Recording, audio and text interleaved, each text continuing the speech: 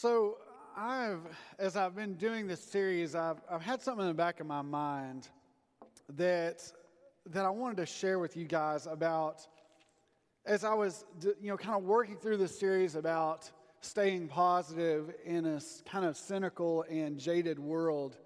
Even if you're not going through a season right now where you feel like you're in a dark spot or you just are in depression, even if that's not you, you can see that the world around us is changing in such a way that it's so easy to be, cynical, just to be jaded, to look around our world and kind of go, there's got to be something better than this. And if that's not you, just turn on the news for 10 seconds. The news in 10 seconds will change your outlook into being cynical and jaded like that. And then I started thinking back that our world really hasn't changed that much because I was reminded this week of a person. Charlie Brown. Charlie Brown, everything in his world was jaded. Hey, if you'll remember, not just the cartoon version, but even the comic strip version of Charlie Brown, everything in his world wasn't right. There was something about Charlie Brown's world, and I think I know what it was. There were no adults outside of his teacher. You ever notice that? If you ever watch, the only adult ever is the teacher. His parents are never there, right? But I started thinking about Charlie Brown. You see, Charlie Brown, even though he saw the world as jaded, he had influencers. People in his world that would give him truth. People that would come alongside him and change his outlook. You know who always had a cheery outlook? Snoopy, his pal and his dog. It never seemed to faze him that what was going on in the world. And if y'all are like me, I've told you about Super Hank, my dog at the house. Hank does not care what's happening in the world. He doesn't care what's on the news. He is not rocked by scandals. He's just kind of even tilt. Hank is moved by things like this. At our house, I try and keep Hank off the couch. I don't want to clean Hank hair off the couch. I want it when I lay down on the couch for it to be my space. Maybe some of y'all, you love your dogs on the couches. That's you. Praise God for you. I don't want a Super Hank on the couch. I have purchased this little plush pillow big thing that takes up some of my living room space for Super Hank to lay on. I don't want him on the couch. So today, before we left the house, we left Super Hank inside, and I pulled all of our chairs from our dining room set and set them on the couch. Because as much as I love the Super Hank, I don't trust the dog. Because I know, like right now, I've got these cameras in my living room that I can see the living room for security. If I would not have put it there, I know where Hank would have been. He would have been on the, you better believe it. Because while Super Hank is an amazing dog, he also loves the couch. He believes it's his. Now, I vacuum it really good. I'm vacuuming double good because my parents are coming to town. And so I don't want them to even believe that we do have a Super Hank. He needs to be invisible.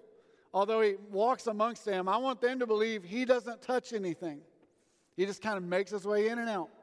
So I vacuumed really diligently the other day. I don't know. I've told y'all my OCD with my car situation. My car is always vacuumed and cleaned and smelling good. But I pulled the couch cushions off the couch and got the vacuum cleaner and ran them on the cushions. Some of y'all have never done this. This is awesome. It really is amazing. I got all the cushions put back up. I went and picked the vacuum back up, and I came back. Hank's laying on the couch. I was like, bro, come on, man. You saw what I was doing. And he's like, hey, free game. No chairs. So I set up the fortress before I left. But Hank's outlook is like this. As we were leaving out of the house, he is laying on his cushion that I've, provided for him. And he gave me the look. And y'all know the look. Those of y'all that own a dog. He gave me that look of, we'll see. It would not surprise me in the least to get home and the chairs to be in the floor and Hank to be laying on the couch like, what? Should have named me Houdini. I can do all things, right? Our outlook is always dependent upon what's inside of us. You see, Hank doesn't keep a record of politics. He doesn't keep a record of what's happening in our world or injustice. All Hank cares about is this. Did he get fed? Is there a place to sleep? And is April there? Those are the three things in Hank's world that he needs. The rest of us are all, you can ask the kids, we're there, but it's really April. April and food and a place to lay are Hank's world. And if those three things are there, he's happy.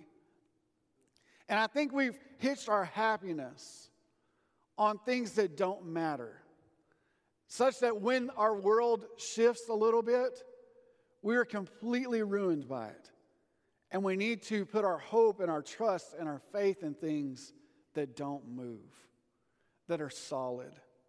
As we looked at the church at Ephesus, we get they're in the midst of a climate and a time where the world's not for them as a church.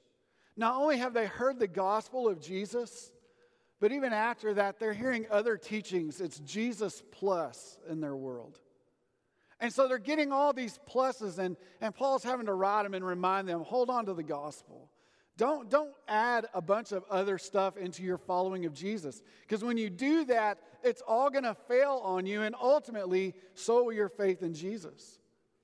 And so we saw that not only is that happening in their world, but they have outside pressure that doesn't want them to be followers of Jesus. Lest we forget that Jesus, right before he is killed on the cross, makes a proclamation in his trials, which is said like this.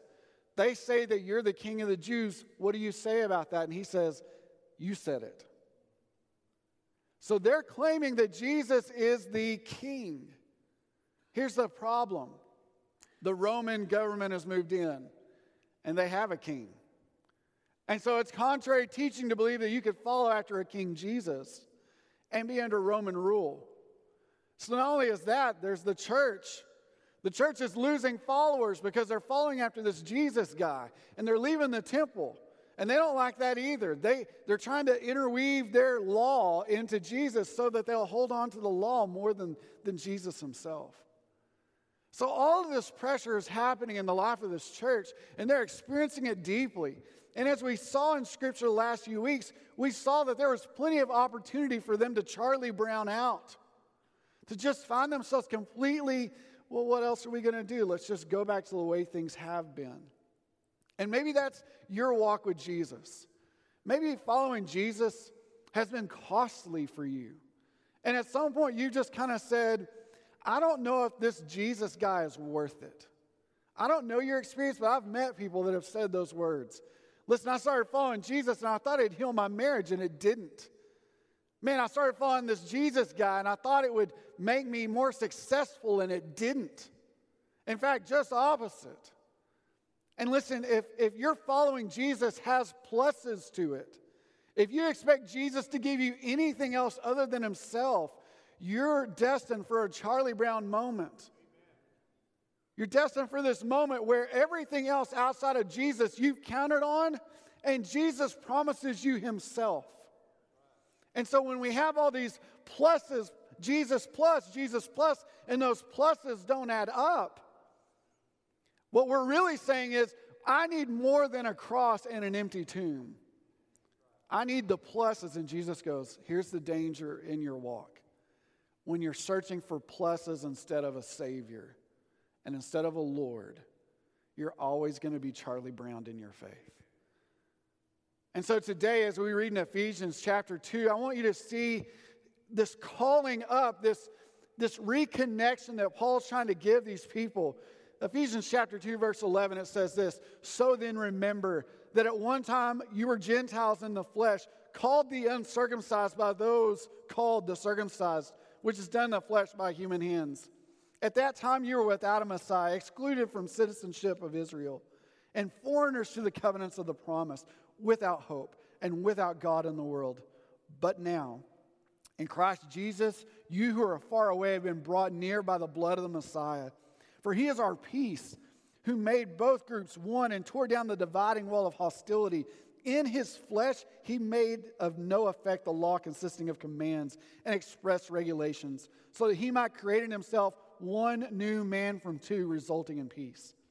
He did this so that he might reconcile both God in one body through the cross and put hostility to death by it. When the Messiah came, he proclaimed the good news of peace to you who are far away and the peace to those who are near. For through him, we both have access by one Spirit to the Father. So then you are no longer foreigners and strangers, but fellow citizens with the saints and members of God's household, built on the foundation of the apostles and the prophets, with Christ Jesus himself as the cornerstone. The whole building being put together by him grows into a holy sanctuary in the Lord. You also are being built together for God's dwelling in the Spirit. This is a powerful verse for us, and here's why. I'm going to take a quick poll, and don't be ashamed. I want you to feel full, maybe encouragement today from your church family. How many of you in this room can absolutely, positively trace your lineage to never be attached to a Gentile? You have been Jewish from birth and completely clean all the way through until today. None of us. You know why? Jesus changed the story of faith. So I want you to be captivated by this thought. Before Jesus, there is a group of people called the Jewish faith. They're God's chosen people. We get that from Scripture. He proclaims his covenant with them, and he carries that covenant throughout history, even in the moments where they really messed it up by not following his way. We call that sin. Anything that's contrary to God's way of a way that our life should follow after is sin. And they messed that up time and time again, but he made a covenant with them. And their covenant was as long as there was a blood covering for their sin. So they would go to the temple and they would offer sacrifices. Not only in this kind of context of that, but even grain offerings.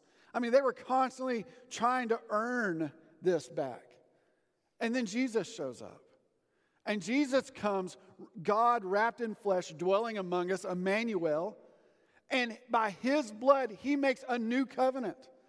In fact, he takes the law and he says, all of this is good and it's useful for you. But listen, it can't save you. You can't be good enough. In fact, none of us, even up to this point, has fulfilled the law. We've all broken it. And because of that, Scripture says, because we have a broken covenant, we've broken the law of God, we deserve a punishment. And that punishment, according to Scripture, is a word that we don't even like to talk about. It's death.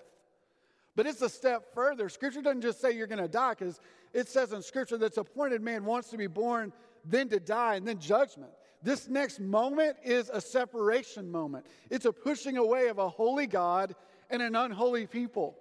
Because that, since we've broken the law, since you and I haven't done the way God called us to do, he has to make a plan not only to end this life, but beyond that. There is an ascribable difference between those that will go to a place called hell and a place called heaven, and it's one word: holy. Only those that are holy will go into the presence of God. Now, here's the little cutout to that. You and I cannot produce holiness. On our best, we can produce filthy rags, as Paul has declared. But because of Jesus, he gives us his life in exchange for ours. So that when God sees his people, he sees Jesus. And Jesus is holy. And because of that, those of us that put our faith in Jesus Christ can be made holy because of him.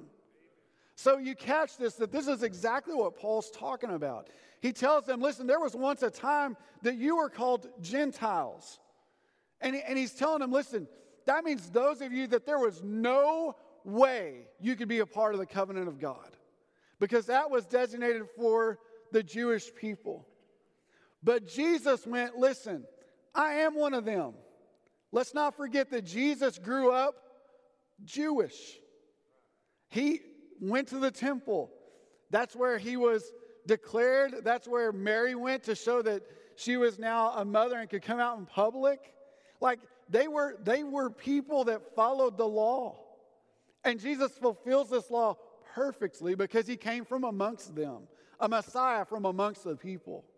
And so we capture this, that Jesus comes and he declares even those outside of this covenant can be brought into a new covenant that declares this: there is one people that Jesus has a promise with.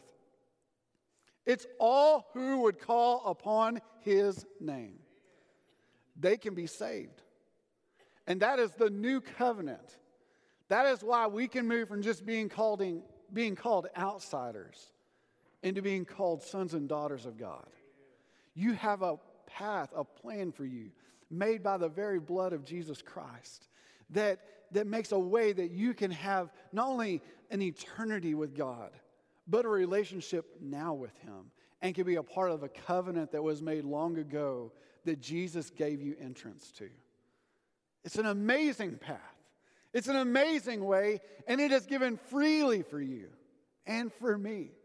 It is great news. And so, as Paul writes us, he goes, remember, you were once called Gentiles in the flesh, called uncircumcised. That's the law.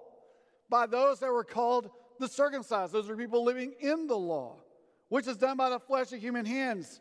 He says at one time you didn't even have a Messiah. You're excluded from citizenship of Israel and foreigners to the covenant of the promise, without hope and without a God. We all, listen to this, we all have a one-time story. We all have a once upon a time. And listen, because of that, we all have this moment that we too lived without this relationship with Jesus. And maybe today you came and you don't have an active relationship with Jesus Christ. We believe that faith is not just a future deposit, but a current moment. That you can have a relationship with Jesus Christ that is real, rich, and meaningful, and it can be life-changing. And we believe you should be a part of that today. You should exhibit that in everything you do. You have entry into a relationship with a Jesus who can change our stories forever. So we all have a one-time story. We all have a past. We all have the scars of years gone by. Times that we didn't do what God called us to. Things that we wish we could apologize for and don't know how. I don't know if that's where you are today. I can just tell you that most of the time in my walk with the Lord, most of the time, when I am in a dark season with him, it's because I have not dealt with the sin in my life. I've convinced myself that I've got it put together enough that I'm okay. And maybe you do this because I know I do, so we'll be therapeutic together. That because I come to church, God's got to give me a pass. Well, I went to church today, God, so that's a small sin, but I did go to church, so church is big. You didn't stay at home, so 50-50, we traded. That's not how God works. God is in the holiness business. He is not in the equivalent business. We tend to measure our faith by how much faith do we believe we possess that they don't. Well, I look better than Bob does in his walk with the Lord. So clearly I've got it put together, Jesus. And Jesus goes, oh. Well, if you want to make that with Bob, if that's how you want to judge yourself, let me just tell you, Bob doesn't have a relationship with me. And so if that's how you want to measure, there's a hell for people like that. But if you want to measure against Jesus, we always have refinement to do. And what's more is this, I have so botched my walk with the Lord over the years. I've done things I wish I wouldn't have, said things I wish I wouldn't have said, acted in ways that just do not show Jesus. And in all of those things, when I say, Lord, do you hear me? He always says yes. He is an open Lord to us. I think it's amazing about his character is that he can hear us and loves us in spite of us. Because if I was my Savior, I wouldn't like me very much. I would demand some change. And man, I'm stubborn. Ask April. I am a stubborn dude. But man, he loves us. This morning we sang a song that says there's power when we worship. This is where our freedom's found. I've discovered that in my walk with the Lord back out of the darkest places I've been, that's been the steps I've had to take. It's just worshiping. Lord, I don't know how I got here. I don't know how I can get out. But I know the first step is this. You know everything I need. Step one. Lord, I don't know how long this is going to take, but I know you've got this. So help me, step 2. Lord, you're good in the midst of my darkness. You're good in the midst of my brokenness. Help me, step 3. I believe there is no steps out of a dark place that don't have Jesus attached, because he is light. And what fellowship does light and dark have together? He is the way. He is the truth. He is the life. There's a reason why it identifies like that, because we need it so desperately. Here's the other thing, and I love this about Jesus. He makes our now an intimate thing. Wherever you are in your now, he wants to be intimately close to it. He doesn't want you to feel like he's distant. He doesn't want you to feel like he's absent. In your right now, he wants it to be intimate. I think sometimes we believe that God only wants to dwell outside of our darkest places, as though he has to wait until we convinced him that we can come to him. There's no such thing with God. Think of it in terms of how our history worked. When you see a king allowed you into his presence. It wasn't the other way around. You didn't say, okay, king, I think I've got it put together now. Come to my house. It's not how it works. You went to the king's house. The funny thing about our king is he's always open. And he's always present. I think we feel like we have to go on a journey when it comes to the work of God. As though we have to make 18 steps to make it to where he can deal with us. God is in the healing business of hearts. He doesn't need you to heal yourself. He doesn't need you to fix yourself. He doesn't need a good resume or anybody to speak on your behalf. He just wants you to know he's present, and then we need to acknowledge he's there. Lest we forget, it is always through faith. He wants it to be intimate. Your current now is intimate. And through the cross, Jesus made a way of peace. Through the cross, Jesus made a way of peace. So there was no peace laid out before these people. The Ephesians would have gotten it. They would have seen the church. They would have seen the Jewish race that have said, clearly they know how to touch God, but we don't. So how can we even hope? And they couldn't. There was no promise for them. And because of Jesus, he blew that wide open. You remember the moment where Jesus, it says he gave up his spirit and he died. What happened in the temple? Y'all remember what happened? The curtain was torn. You remember that? It just rips down the middle. Because on that day, he didn't need a priest anymore. There were no priests that had to intercede on our behalf. There was no need for a Jewish man to lead us anymore. We had the man. We have a great high priest named Jesus who does all the work talking to God on our behalf. We didn't have to go through the ritual. Jesus is the way. We didn't have to abide in the law. We had to abide in Jesus. Let me tell you something I think is interesting. There's this national pastor, preaches a large church, influencer of people. He did a series recently where he talked about how the Old Testament is not really needed because it doesn't influence the current church because it was the old law and not the new law. And we have to remember a few things. I want you to be careful in this. There's some semantics in there. It's a longer series than what you just heard, but Jesus came not to abolish the law. He came to fulfill it. Through Jesus, he is the answer of how we live in it. Without him, it's an impossibility. None of us can fulfill the law. None of us can even hope to touch the 10 Commandments outside of Jesus. Because we're so prone to steal, lie, take. It's what we do. And you know how you can prove this? Watch the news. Our society is incapable of doing what God called them to do outside of his influence. The more we distance ourselves from the presence of God, the more we're going to see the flesh rise. And that's what we see. Riots, hatred, injustice, all happens when Jesus is not at the forefront. Don't ever forget this. Most of the New Testament writings that we see deal with the injustice of people. Why is it so rampant today? We're missing Jesus. We will always see anti-Jesus when we distance ourselves from him. Why is it that we as a church, and I'm not talking just Quail Creek, I'm talking globally, will not engage the heart of Jesus? Because it's not profitable. And y'all want to know the answer? That's it. Because we believe that we need to gain all we can right now. And those that have faith in Jesus store up for themselves treasures in heaven. Why is it that injustice is happening and the church doesn't rise? We don't want to get lost in the wash. But that is exactly where Jesus called his church to be.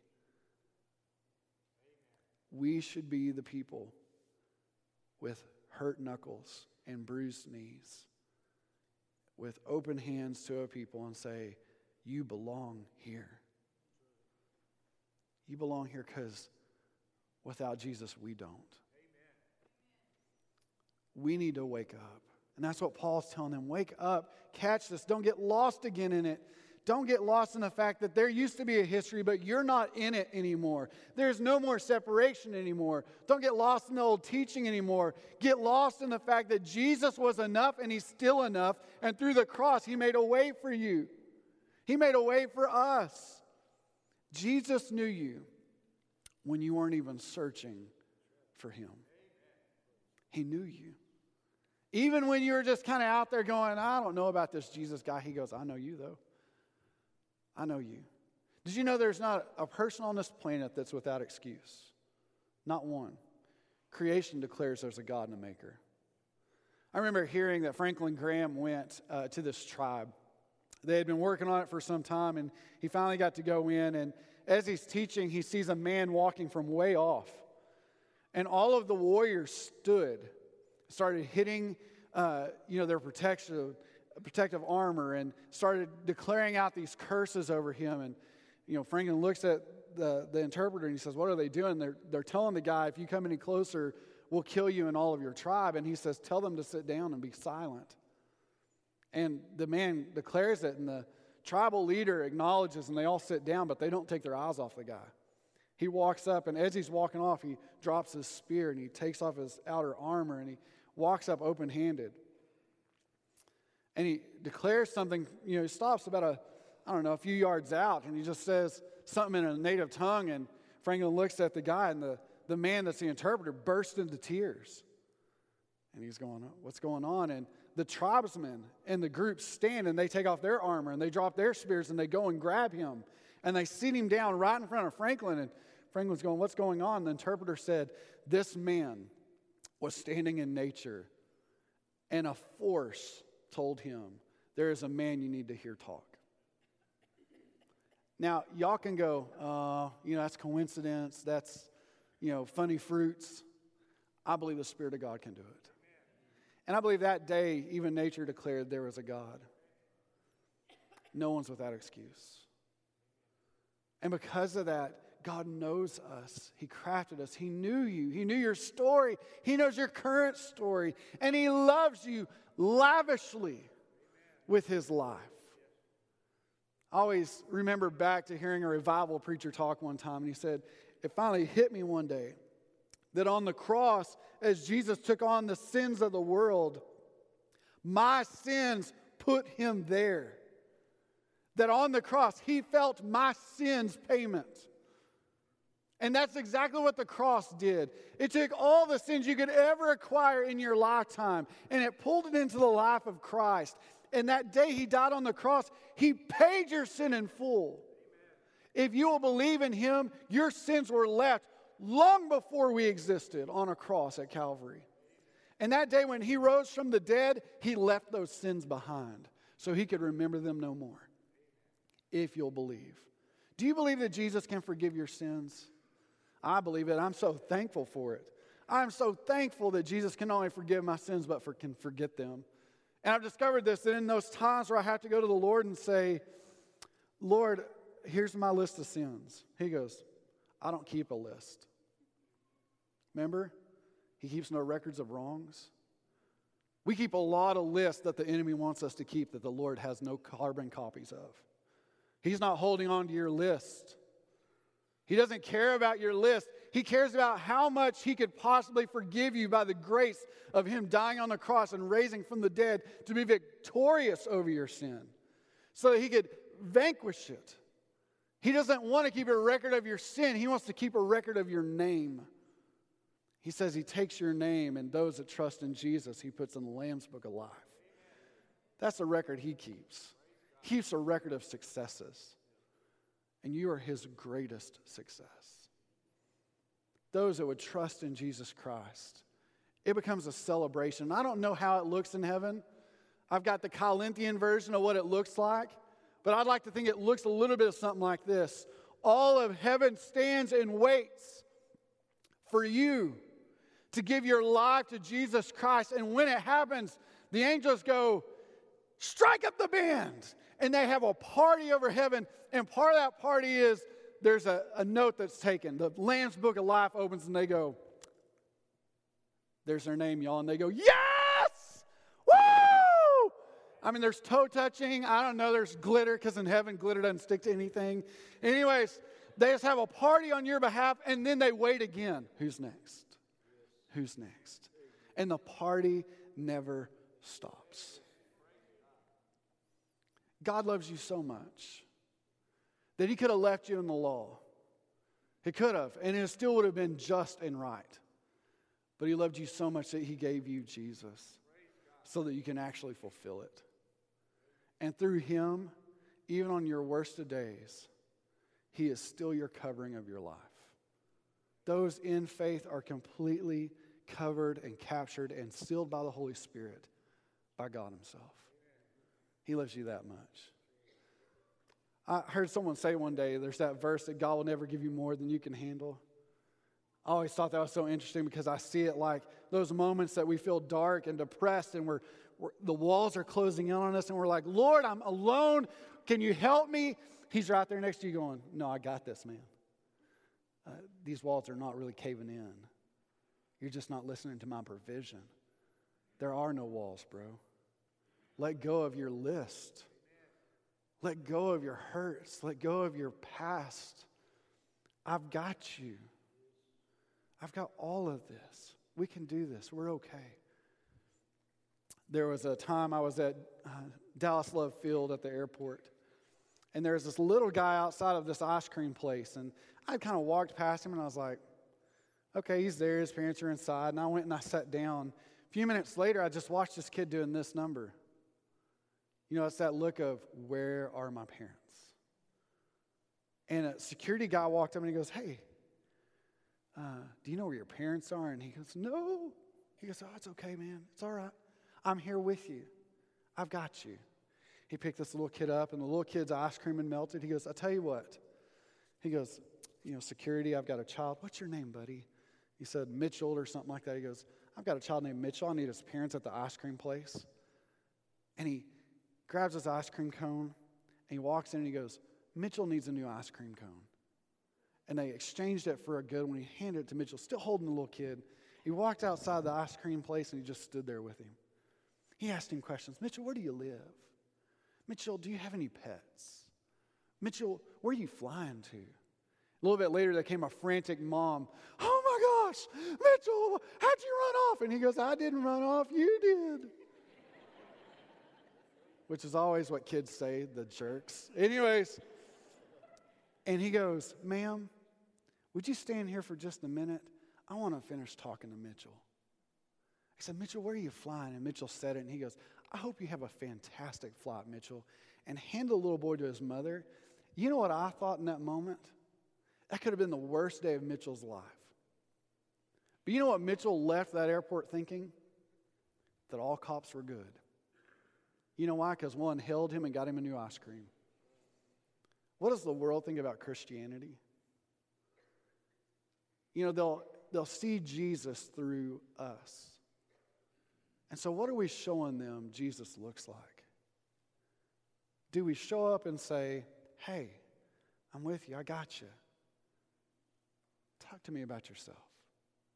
What if the world started to see Christians as people that showed up in their world with love? I mean, when they show up, they're like, you are crazy different. I've never been around anybody like you. And that was our response to go, thank you, Lord. That's all you, Jesus. Like, that's where I want to be. I want to be found in that. No one looks like you. Why are you so different? That's where I want to be found.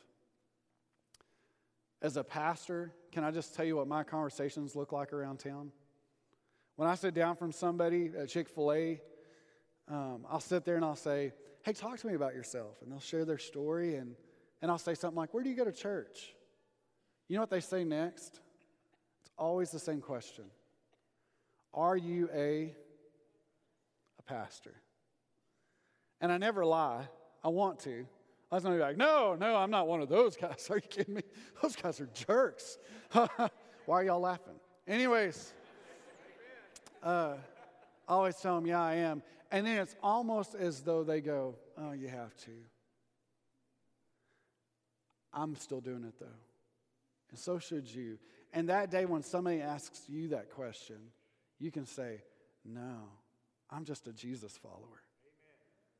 That's going to change our world. It's going to change our world. You can change the world. We're all given this all-access pass to the fullness of God.